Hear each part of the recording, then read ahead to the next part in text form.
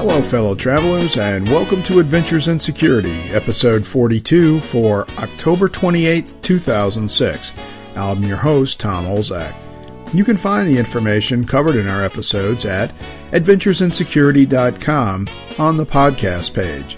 If you're interested in commenting on what you hear or about topics you'd like us to talk about, please send email to podcasts@adventuresinsecurity.com.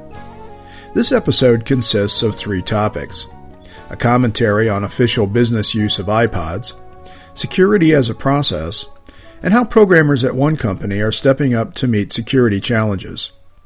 And additional information about managing security can be found in my book, Just Enough Security, available at Amazon.com, and if you're interested in the electronic version, at dppstore.com.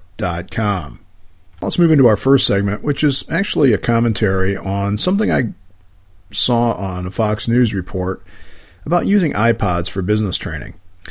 In that report, Regina Lewis of AOL was interviewed about the benefits of businesses using iPods for training purposes.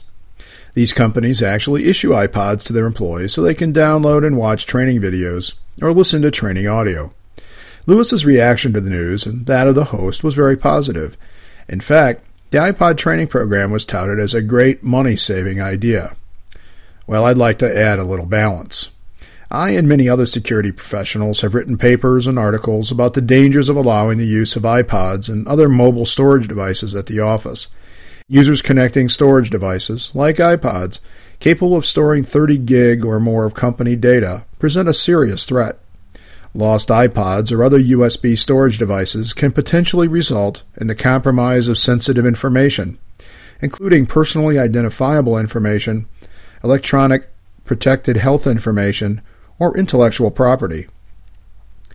I agree that the use of devices like iPods might be a good way to distribute training to employees, but controls must be in place. For example, iPod connectivity and the ability to load training material on them should be controlled. Only designated employees should have the ability to load and distribute information in a manner controlled by policy.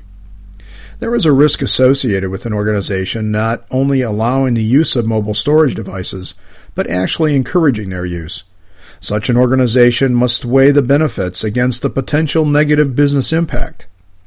I would hope that future reports from Fox demonstrate a greater sense of responsibility by informing its viewers of the potential risks related to the use of technology. Now let's move on to our next segment, which examines security as a process, not an end state. At an audit committee meeting this week, Internal Audit had some concerns about an application's account policy. Specifically, we have a policy that requires an account administrator to unlock an account that is locked after a certain number of failed login attempts. The application in question is set to automatically unlock such an account after 5 minutes. This setting was requested by the business users. They claimed that a longer lockout period might negatively impact employee effectiveness.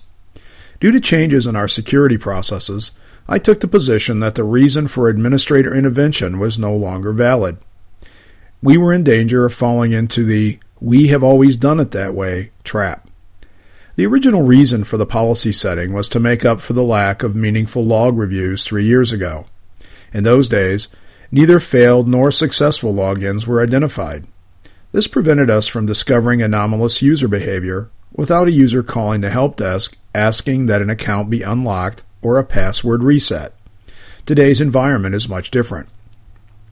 Login attempts for all applications, including the OS, are logged. Further, a review of the logs is performed every day.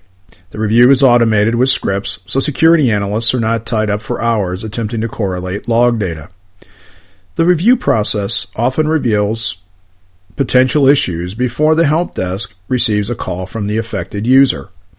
For the time being, we continue to insist on a short lockout period to defend against brute force and dictionary attacks.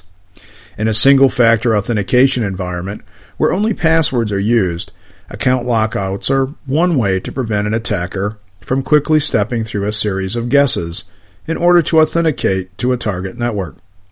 There are other reasons as well as disadvantages associated with using lockouts as a defense, but that's a topic for another episode. The point I want to make is that this is just one example of the danger inherent in not revisiting the reasons why a specific control is necessary. Characteristics of the controls should also be reviewed to ensure they provide reasonable and appropriate risk mitigation based on the current environment. The presence of a dynamic security program helps to improve controls over time to ensure better system assurance with fewer constraints on business operations. The result of the meeting was a change to the policy and to the manner in which the control is audited. More important was the awareness that each committee member must keep an open mind when the relevance of controls is questioned. We need to remember that security is a process, not an end state. Now on to our third and final segment about our development team and security. During the past several weeks, our software development teams have been transitioning quickly into a close partner of the IS security team. This week it all came together during a follow-up meeting about how best to handle web application vulnerabilities. About 5 weeks ago, I called the development managers together to discuss concerns about how the OWASP top 10 vulnerabilities are addressed in our development practices. Further, security was interested in the overall standards and guidelines followed to ensure safe internet and intranet processing environments. With the growing reliance of our business on browser-delivered applications and web service integration, it was important to take a look under the hood. The initial meeting went well. Both managers were open and interested. This wasn't surprising. They were already making a strong effort to ensure developer compliance with our security program. I found that although there were some holes, they were already checking for and mitigating most security flaws. As the meeting drew to a close, we agreed to get back together after the development teams had a chance to revisit their practices. The purpose of the follow-up meeting, the meeting held this week, was to review their recommendations for building security into every application developed in-house. I suspected they would come back to the table with recommendations pretty close to what we needed, but I never expected what they actually proposed. The following are the highlights. First, use the OWASP Top 10 list as a starting point for building programming standards and practices to achieve application security objectives. Second, create a joint development/security team to define application security objectives. Third, schedule monthly meetings of the team to review how well we're meeting our objectives and to develop or improve processes to more consistently achieve them. Fourth, ensure that testing includes checking for compliance with defined security requirements and policies. And fifth, purchase a source code security assessment product to check for vulnerabilities that might have been missed in development or testing. In my opinion, this list is a commitment by development to full engagement with security. This is a result of a year-long effort to sell the information services staff on the importance of reasonable and appropriate security practices. Development has been the quickest to sign up due to strong support for our efforts within the development management team. The other information services teams are moving in the right direction. I'm hopeful that development's clear commitment to security will drive other IS teams to see us as a partner in delivering functional systems with an acceptable level of assurance.